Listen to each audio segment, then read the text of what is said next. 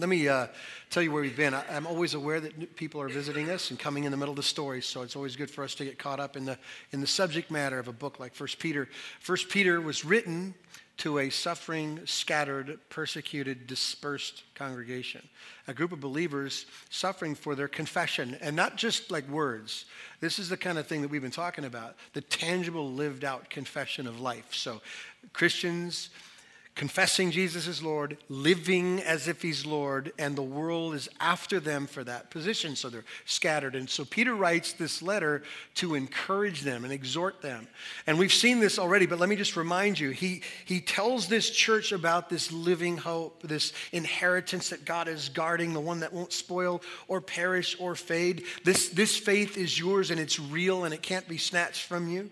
He writes this letter to exhort the church to chase hard after Christ, to submit to one another in love, to be holy, to prepare our minds for action, to abstain from sin, he says. And last week we got to the middle of chapter 3, and Peter's instructing the church specifically on this subject, how to suffer for doing it right. Like suffering for failure, suffering for sin is a natural, ongoing consequence. But when Christians who love Christ more than anything else, who live intentionally with that faith, Peter writes, okay, when you suffer for doing right, here's what you need to focus on. And he confronts one particular reality for us, and that is how we respond to things we feel we don't deserve. That's when the worst comes out of us, what comes out of me.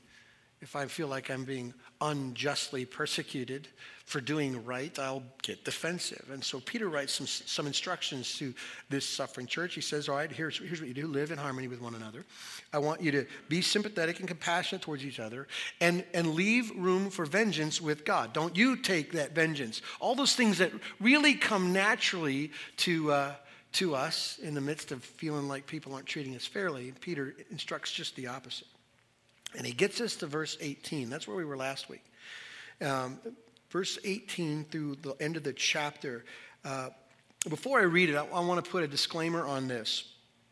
Obviously, some passages in the scriptures that we study are more difficult than others. Many, many great men have called this the most difficult of all passages. Martin Luther said this about this text: a wonderful text is this, and a more obscure passage perhaps than any other in the Testament. So that I do not know for certainty just what Peter means. I cannot understand and I cannot explain it, and there has been no one ever who could explain it. So if Martin Luther says that, I've got no shot. So let's just go home and call it a day.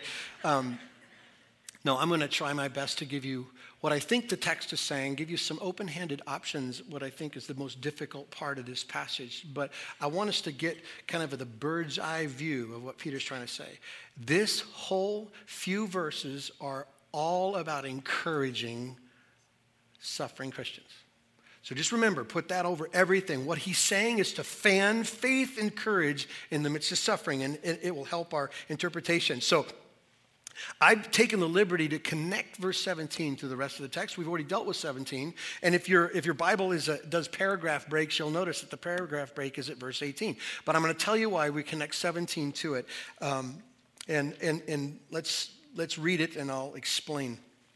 Starting in verse 17. For it is better to suffer for doing good, if that should be God's will, then for doing evil. For Christ also suffered once for sins, the righteous for the unrighteous, that he might bring us to God, being put to death in the flesh, but made alive in the spirit, in which he went and proclaimed to the spirits in prison, because they formerly did not obey when God's patience waited in the days of Noah, while the ark was being prepared, in which a few, that is 8 persons, were brought safely through water.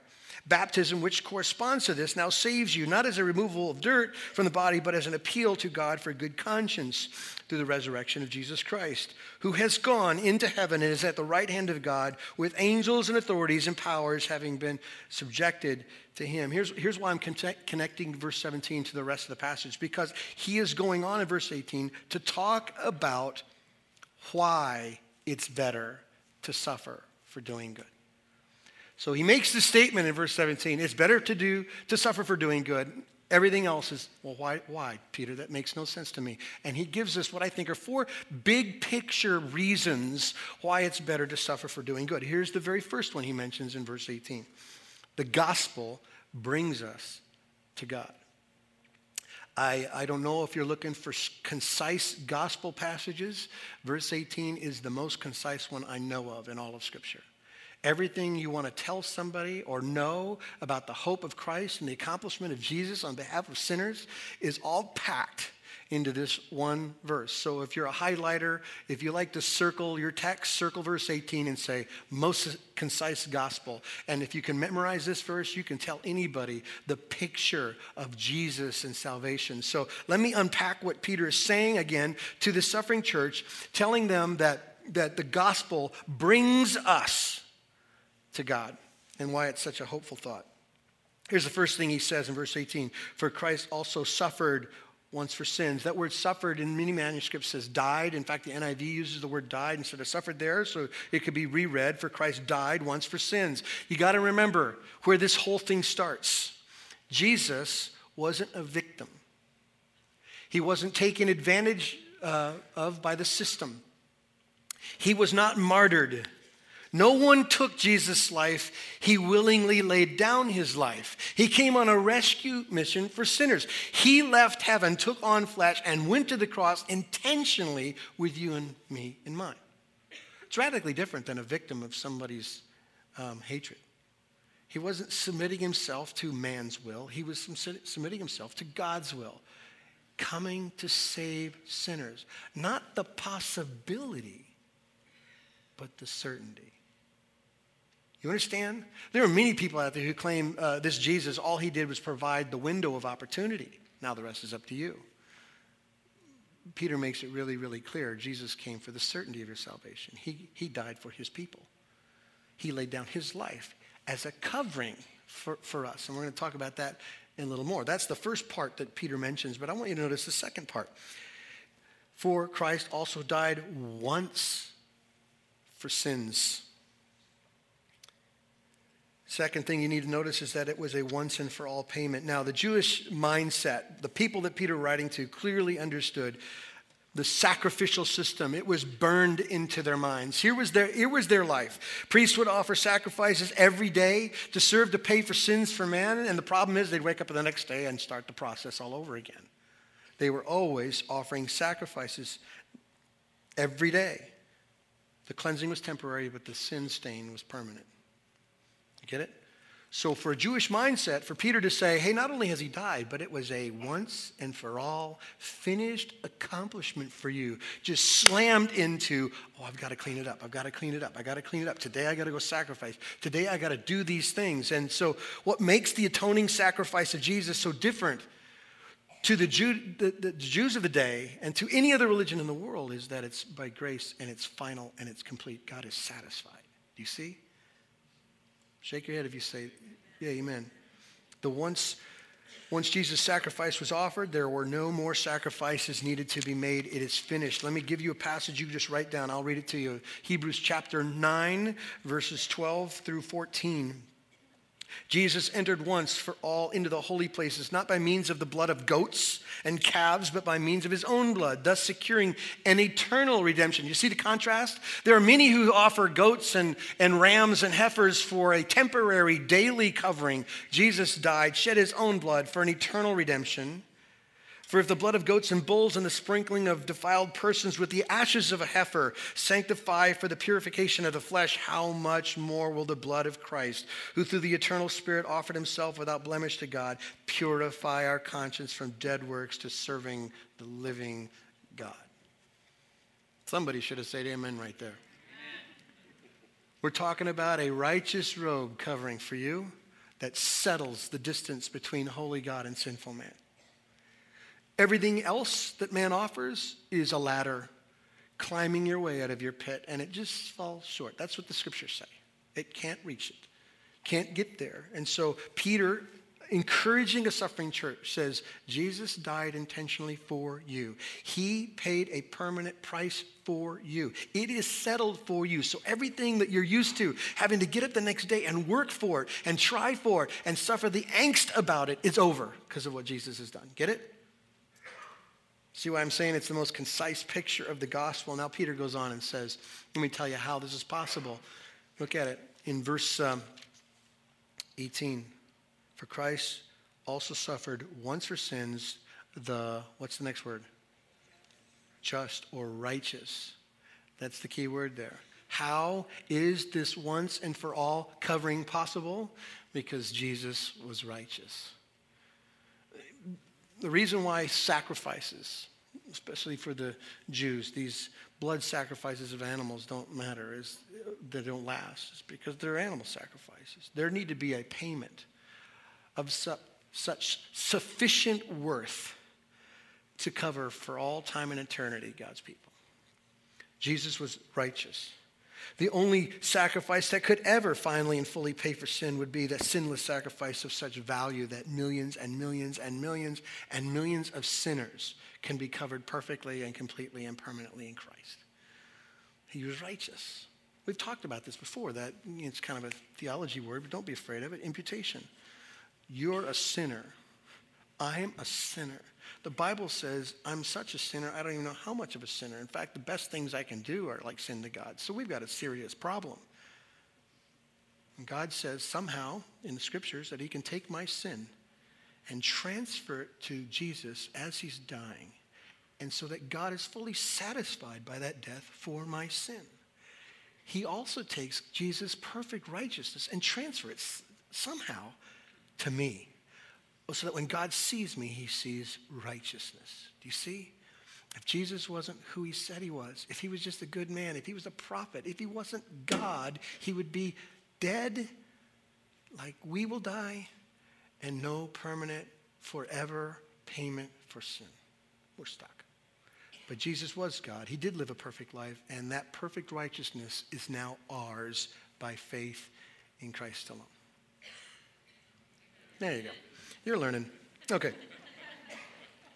One last thing I want you to notice in this amazing verse, and that is that the price was paid in full.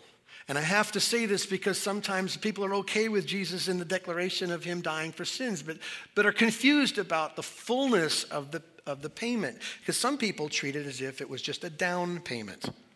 Now you're on the hook for the rest. I mean, Jesus opened the door of possibility. Now you, with your wisdom and understanding, you kind of work your way through it and maintain it and hold on to it. And what Peter says loud and clear here is that Jesus didn't just get us close. He got us holy. He transforms us. He changes our destination. He changes us on the inside. My soul that was at once at war with God is now made alive to Jesus, to the Holy Spirit. He didn't just get us close. He brought us all the way home. He gave us his holy life. Now get this. We are as holy as Jesus because of his righteous robes. It's amazing. So if you're a suffering church, if you really are having people hate your convictions and hate your lifestyle and hate your Lord, do you think this isn't the most or the biggest first step in encouraging you to suffer well for doing right? Because it's so certain.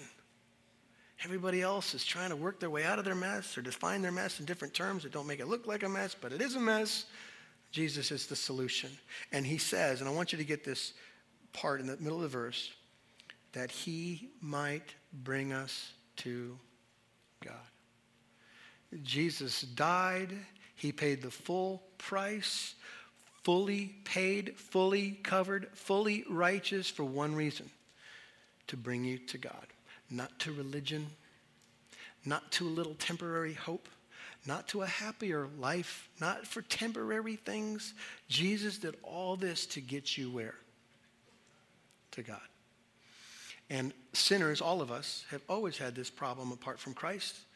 The distance between God and me is an unreachable distance on my own.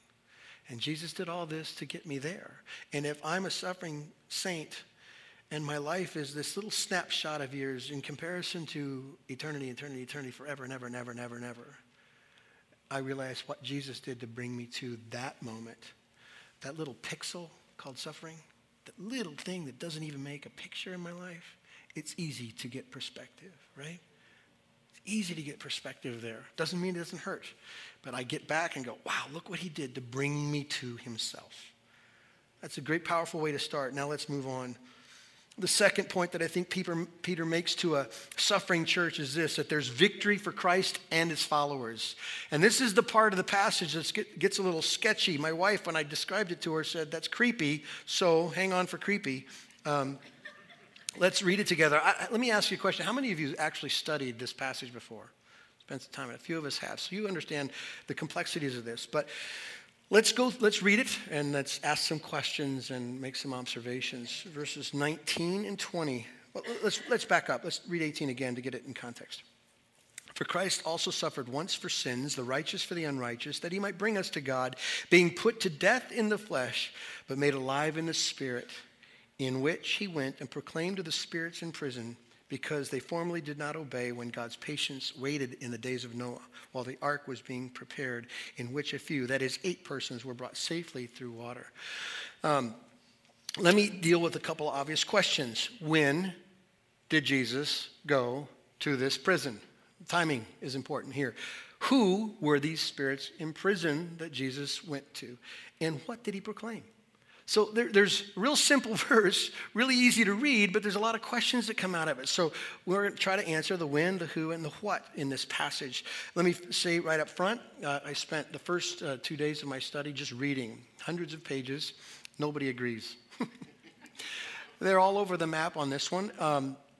I would say if you back up about 500 years, there was almost a universal interpretation of this passage, and I'll tell you what that is in a minute. But of the last 500 years, it's pretty complex. And so I don't want to say, trust me, I figured it out. There are a lot of brighter men than I am, but I will try my best to present to you what's going on here in the options. Let's limit our discussion to the 3 main interpretations of this passage, or the positions on this passage, and obviously which one you take will define how you answer some of these questions. So the first of all is the who part of this. Some would say that Christ went to Hades, went to hell, went to prison in that passage during the time between his death and resurrection, and he spoke to Noah's contemporaries. So the people living around Noah during his day when he's building the ark for all those years and years and years, these people who rejected God's vision, picture of redemption, and consequence for sin, those people that were rejected, that Jesus left the cross after he died, before he rose, and went there and said something. Okay, that's one position. And I always know that some people aren't familiar with some of the Old Testament stories, so let me just give you a quick snapshot, even though hopefully you know the Noah story. Noah was a man who lived a long, long time ago. Genesis 6 tells us the story of Noah. And specifically, God looks at the earth during Noah's day, and it's messed up. And now you might go, well, we're messed up. God could say that today. No, something so drastically different between even what we know today and that day. In fact, here's what God said in Genesis 6:5. He looked at the earth, saw that the wickedness of men's heart, and he said, every inclination of the thoughts of his heart was only evil all the time. Now, I've run into a couple of nice people even this week. So clearly that doesn't apply, as bad as it is, to our circumstance today. Something was so messed up in the hearts of men at the time that God decided to say, and by the way, I noticed Noah, he found favor in the eyes of the Lord, and I'm going to deal with that sin. And so God said, the consequence is coming. I'm going to wipe them all off the earth. I'm going to bring a flood. And Noah, I want you to do this. Because you found favor, your wife will be saved, your sons will be saved, and their wives will be saved, and you need to take 2 of every kind of animal. I want you to build this ship, this ark. It's going to be 450 feet long and 50 feet high and 70 feet wide, and I want you to put all those things in the ship, and I'm going to flood the earth and kill everything and redeem only you and start over. Now, that's the story of Noah. And somehow, Peter, in his description of being encouraging to a suffering church, just drops that story right here in the middle. I was reading a particular author this week, and he said, to preachers, if you have to illustrate your illustrations, don't use them. They're not helpful. So Peter didn't use an illustration he thought no one would understand. He wrote one he knew his people would understand. There wasn't any argument. They got it. We don't get it. We're missing some of the context and the proximity to the time in which he wrote.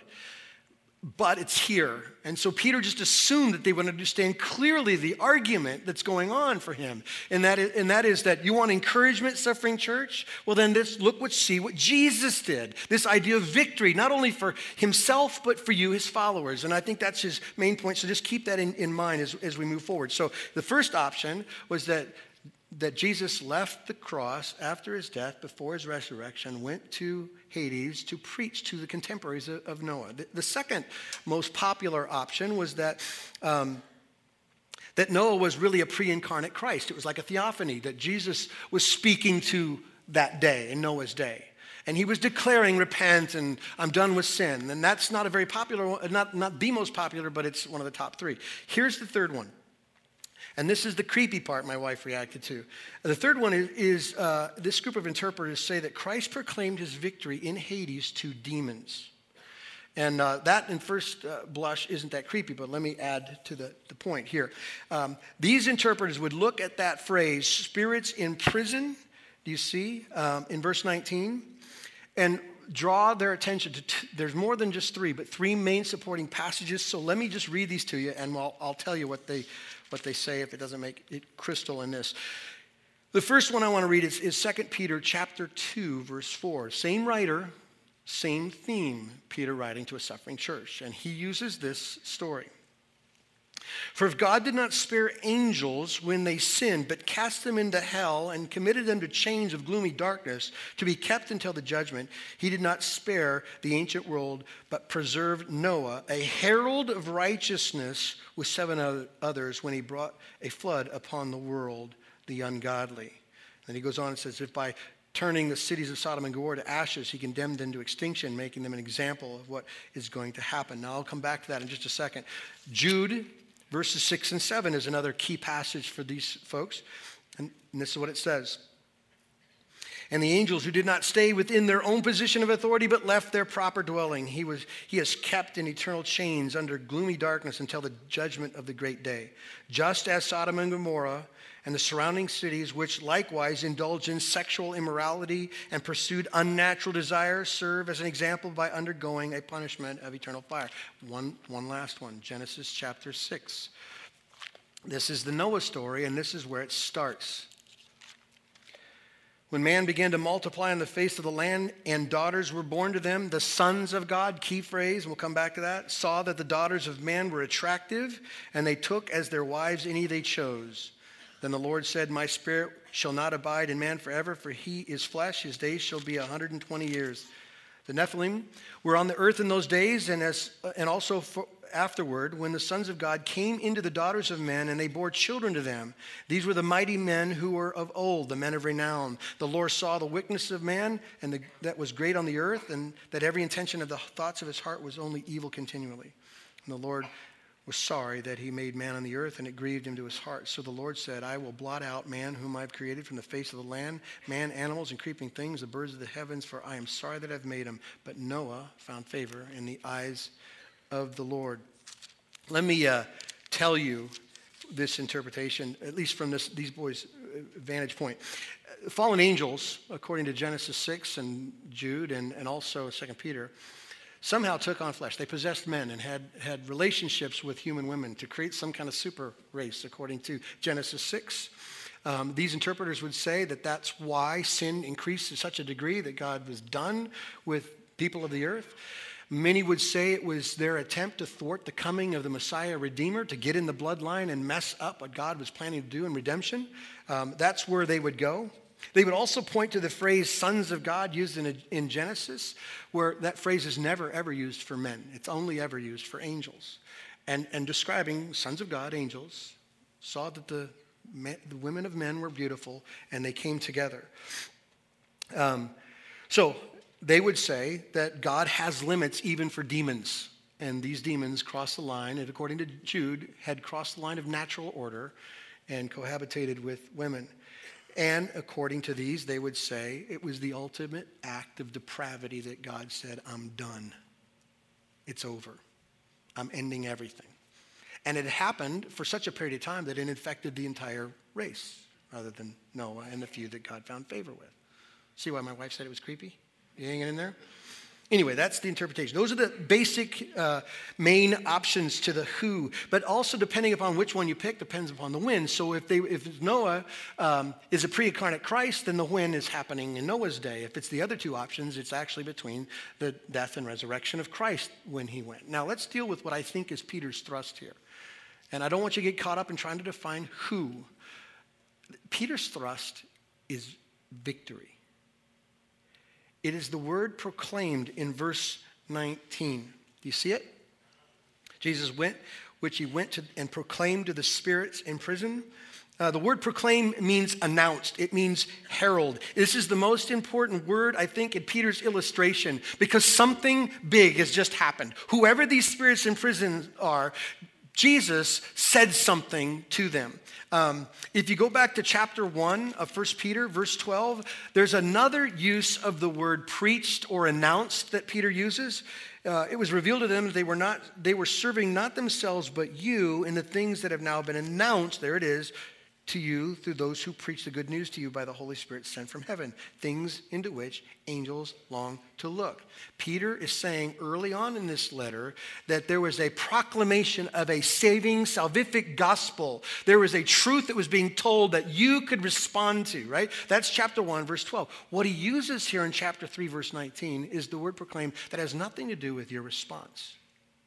It's a definitive announcement. It's a declaration.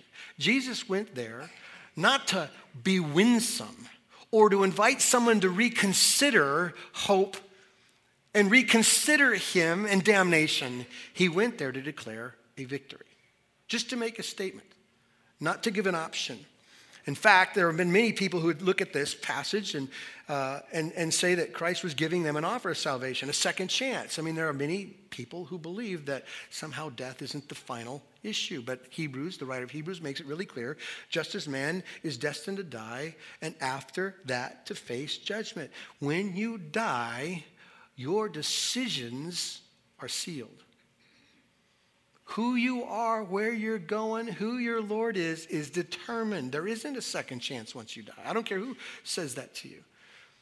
And so there are people who would take that passage and say, well, see, Jesus is down there. He's preaching the good news to people in prison. Come with me. And that's not the case. He's declaring something to them.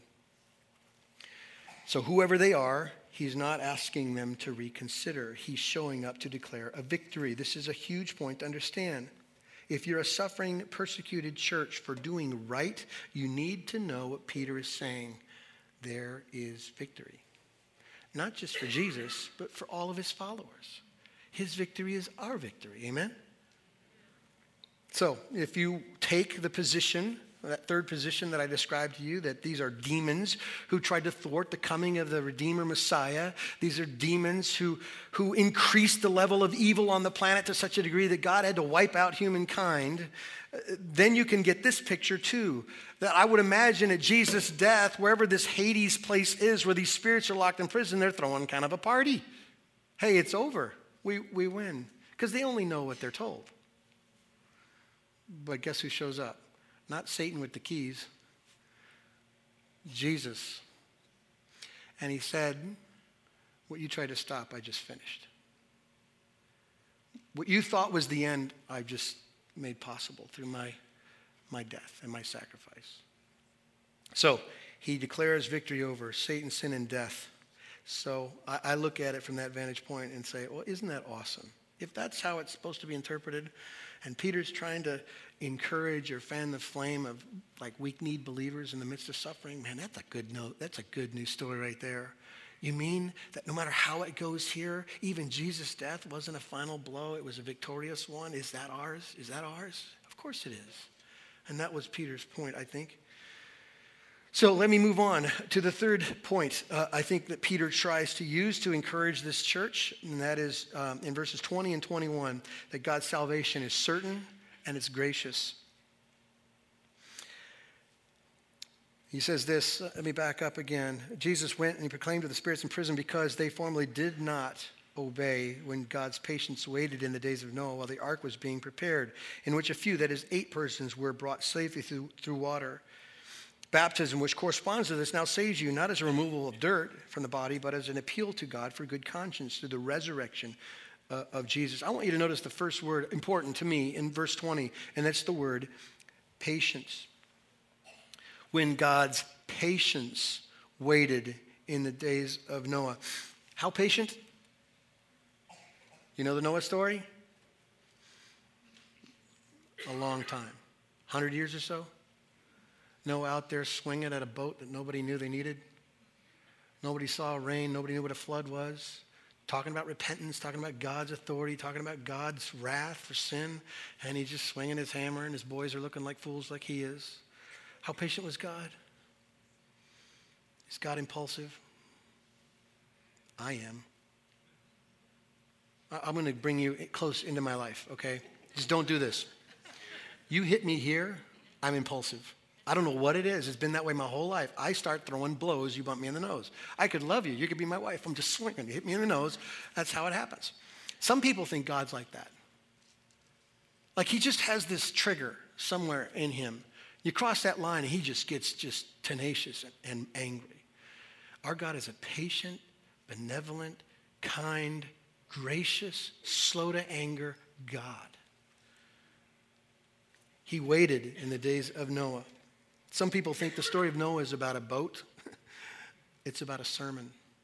The sermon lasted 100 years. Repent. God doesn't want to destroy you. Repent. Repent. Peter also says here in this verse that 8 were saved through water, and it symbolizes baptism that saves. Now, some people would take this as, I see, baptismal regeneration, that you got to be baptized to be saved. And I know they use this text as an argument. The problem is they ignore most of the text that don't. So I want to just give you a little support passage so that you can put it on your notes today if you're interested. All over the New Testament, salvation is seen as a work of faith that God grants to man, and he responds, period. Now, baptism is an obedient reaction to declare the work that God has already done. It's not a saving work. Do you understand? Peter, who is writing this text for us, has a story in chapter 10 of Acts. He is preaching to the Gentiles, clueless, outside the story of redemption and sin and all that. But Peter is imploring them about Christ and their need for salvation. And he tells this story. Verse 44, while Peter was still saying these things, the Holy Spirit fell on all those who heard the word. And the believers from among the circumcised, that's the Jews, who had come with Peter were amazed because the gift of the Holy Spirit was poured out even on the Gentiles. For they were hearing them speaking in tongues and extolling God. And Peter declared, can anyone then withhold water for baptizing these people who have received the Holy Spirit just as we have? And he commanded them to be baptized in the name of Jesus Christ. You see the sequence? Belief, faith, gifts respond to baptism, not baptism, then all the work. And so this is directly talking about where salvation comes from. Peter is saying to this group of people the work that God has done, where it comes from, and how it changes us specifically. So the water doesn't save us, does it? Any more than the water saved Noah. Right? Get it? It was Noah's faith in the promise of God to build a boat, to get on a boat that saved him. It is our faith in the promise of God through Jesus Christ our Lord that saves us. By faith alone, by grace alone, period.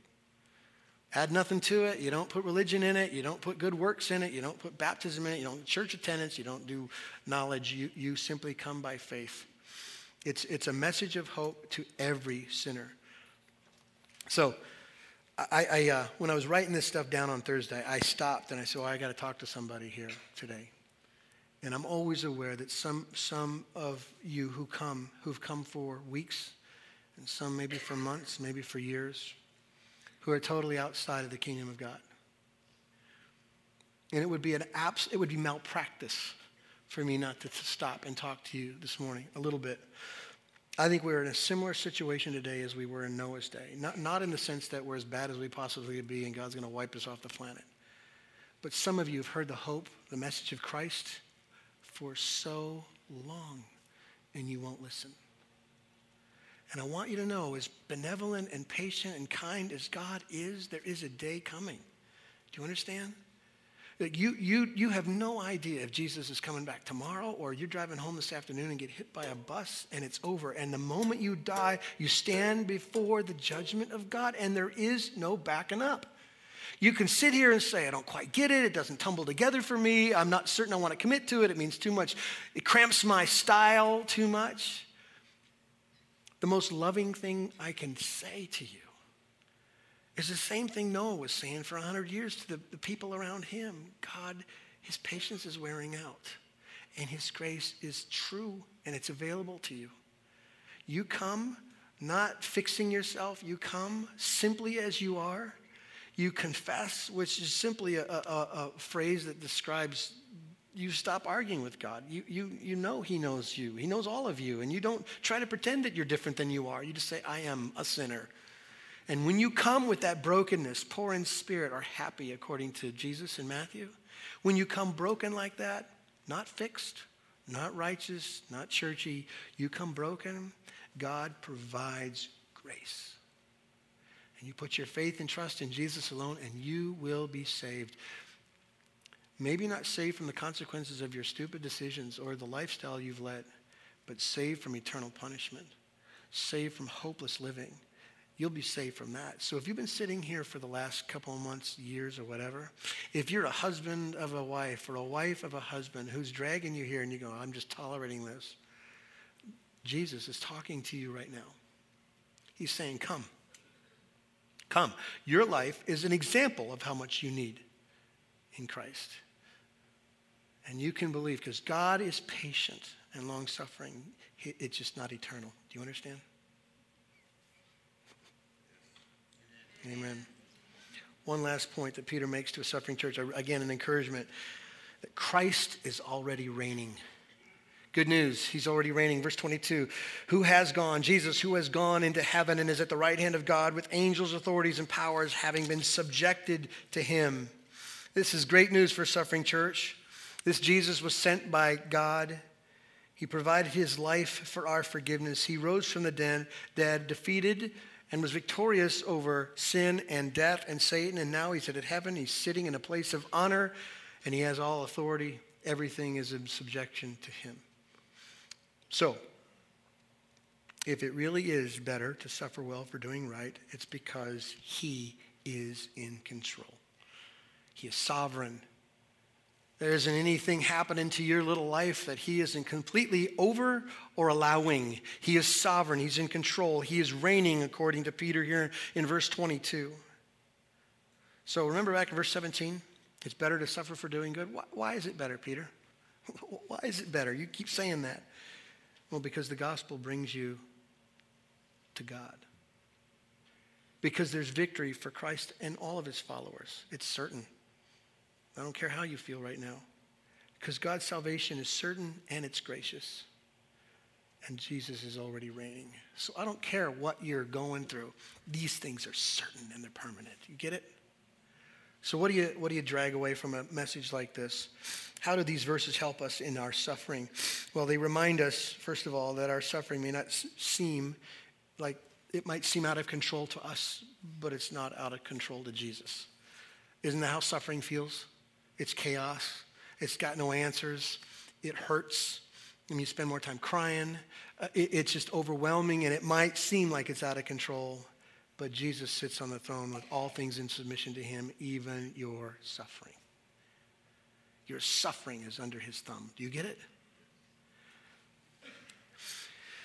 Another thing we can take from this and help us in our suffering is that we can endure well because of the all-consuming love of Christ. Because of the all-consuming love of Christ, his intentional death, his once and for all payment, and his paid in full. Nothing can separate us from the love of God kind of love. Let me read you something you are aware of. Paul says this. Just listen. Who shall separate us from the love of Christ?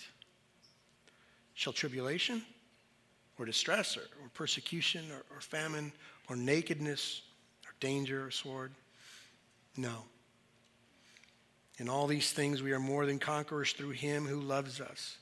For I am sure that neither death, nor life, nor angels, nor rulers, nor things present, nor things to come, nor powers, nor height, nor depth, nor anything else in all creation will be able to separate us from the love of God in Christ Jesus our Lord. Right? Amen. We can endure because of the all-consuming love of Christ. And one last thing. We should endure well because God is telling his salvation story through our lives. The reason why Peter brings up the illustration of Noah, because Noah had to live this salvation story out in front of the entire world that rejected him. And we, suffering saint, are out there living our life in front of a lost and dying world, and we're telling the salvation story to them every time we live our life. And maybe this conversation that we're supposed to have with them starts with their eyes. Maybe they watch you going through it. Something that everybody would whine about, everyone would try to get out of, and they watch you do it with joy and trust and faith. And they look at that and go, now I've got to ask you, now where is that coming from? And you get to tell them Jesus, right? The saving story of Christ. Maybe that conversation starts with their eyes watching us. So it is better to suffer for doing right. Amen? Let's pray.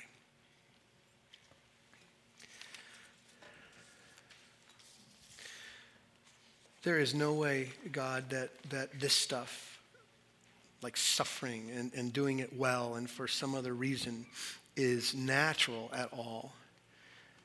Just the conversation proves to us that it is a supernatural discussion that requires the Holy Spirit to work in us. So we confess that. We confess our need for him and his work in our life. We confess sometimes that it's hard for us to believe every second. But God, we're also overwhelmed that there isn't anything, even our unbelief, that can separate us from your love. God, I pray for those in this room who might be wrestling with just faith. Like, do they believe in Jesus? Do they see themselves as sinners? God, would your Spirit open their eyes right now to believe and be saved? For us as your children, God, we thank you for suffering.